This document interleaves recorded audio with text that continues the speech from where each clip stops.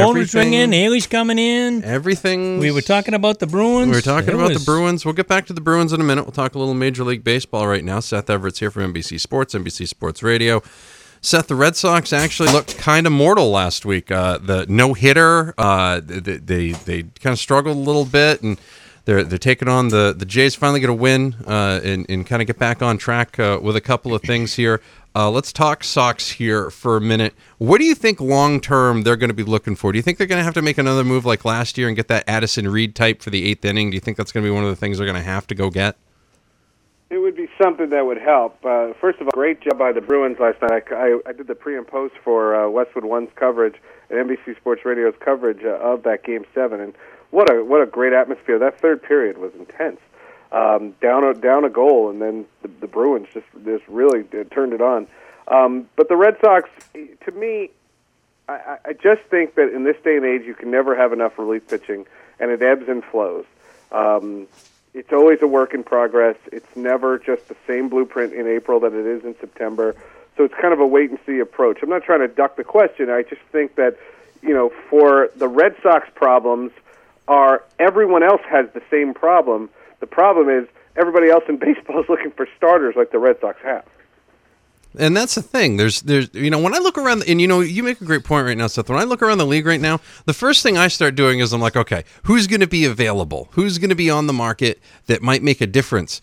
And there's a lot of teams out there that are, we say tanking, but they're kind of doing their thing. But there's a lot of guys out there right now that just have huge contracts attached to them. Like, I see a lot more Justin Verlander types than anything else. Now, Verlander worked out for Houston.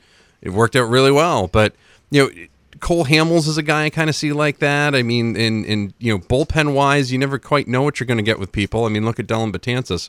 I don't even know what the market's going to be. Like, who's the apple of the market, or are we still waiting for more teams to even fall further out? Yeah, it's way too soon for something like that. I mean, ask me that question in a month, and I promise we'll have a list. But at this point, even teams that are having real rough starts. I mean, there's some really bad teams. They're not even considering the selling off. It's just all premature. I mean, we haven't finished a full month. Well, plus with the two wild cards, everybody's in it for a long time. Yeah, the second wild card helps. I mean, it definitely helps. And I always debate whether that's actually the playoffs. Because, yeah, good point. If it's a one game. I always used to make fun of the Pirates because the Pirates used to have a scenario where they would sell T-shirts for the postseason, and I'm like, you're in the postseason for like 3.5 hours. That's a postseason? I don't know. It's more like the play-in game, if you know what I mean. Yeah, really. Talking to Seth Everett from NBC Sports and NBC Sports Radio. What is Dellin Betances turning into Daniel Bard right before our eyes? Is that what's happening with him? Like, what is going on here? I know, I'm going to go to the immediate worst case. Like, does he need to sleep with Roger Dorn's wife to get back on track, Seth, is really the question. Really? Well, good reference.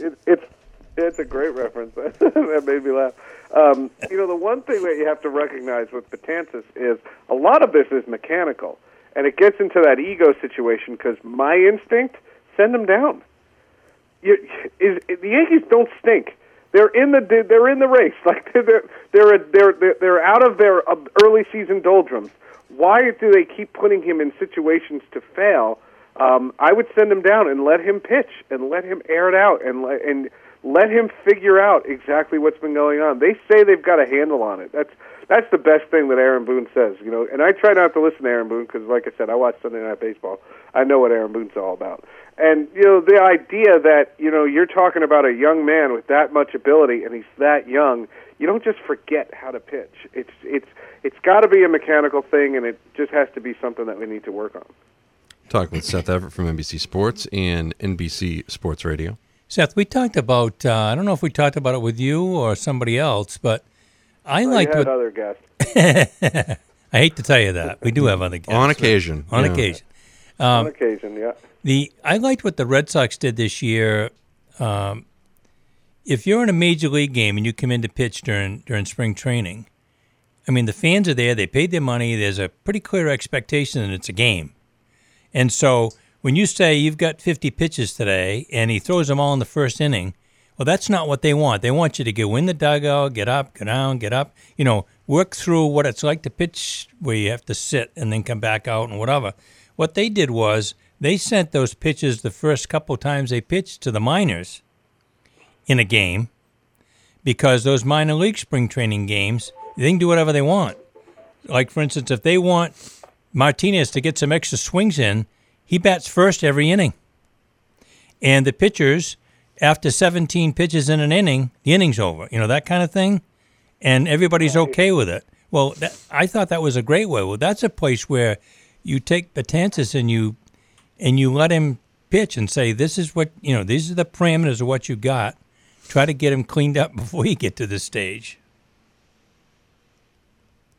Yeah, I mean, it's one of those circumstances where I think in AAA you can put him in situations where you say that regardless of how it's all going to work out, the Betances is going to pitch 3.5 innings, and or he's going to throw 75 pitches or whatever it has to be.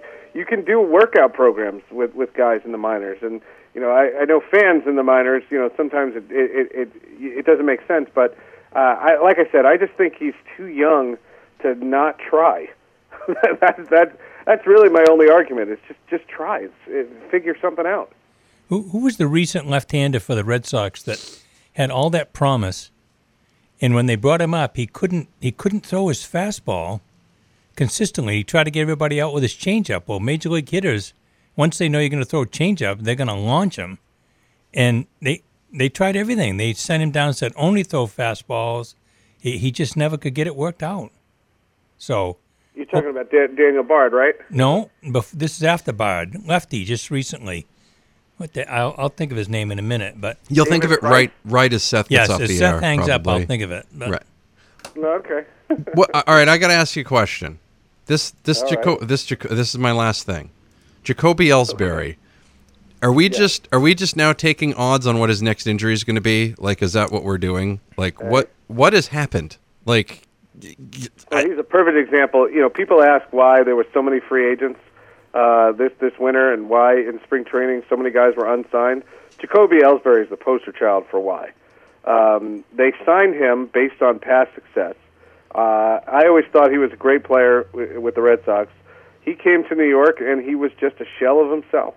I mean, it's a typical contract, and I just think teams are going to hesitate before you sign guys like that.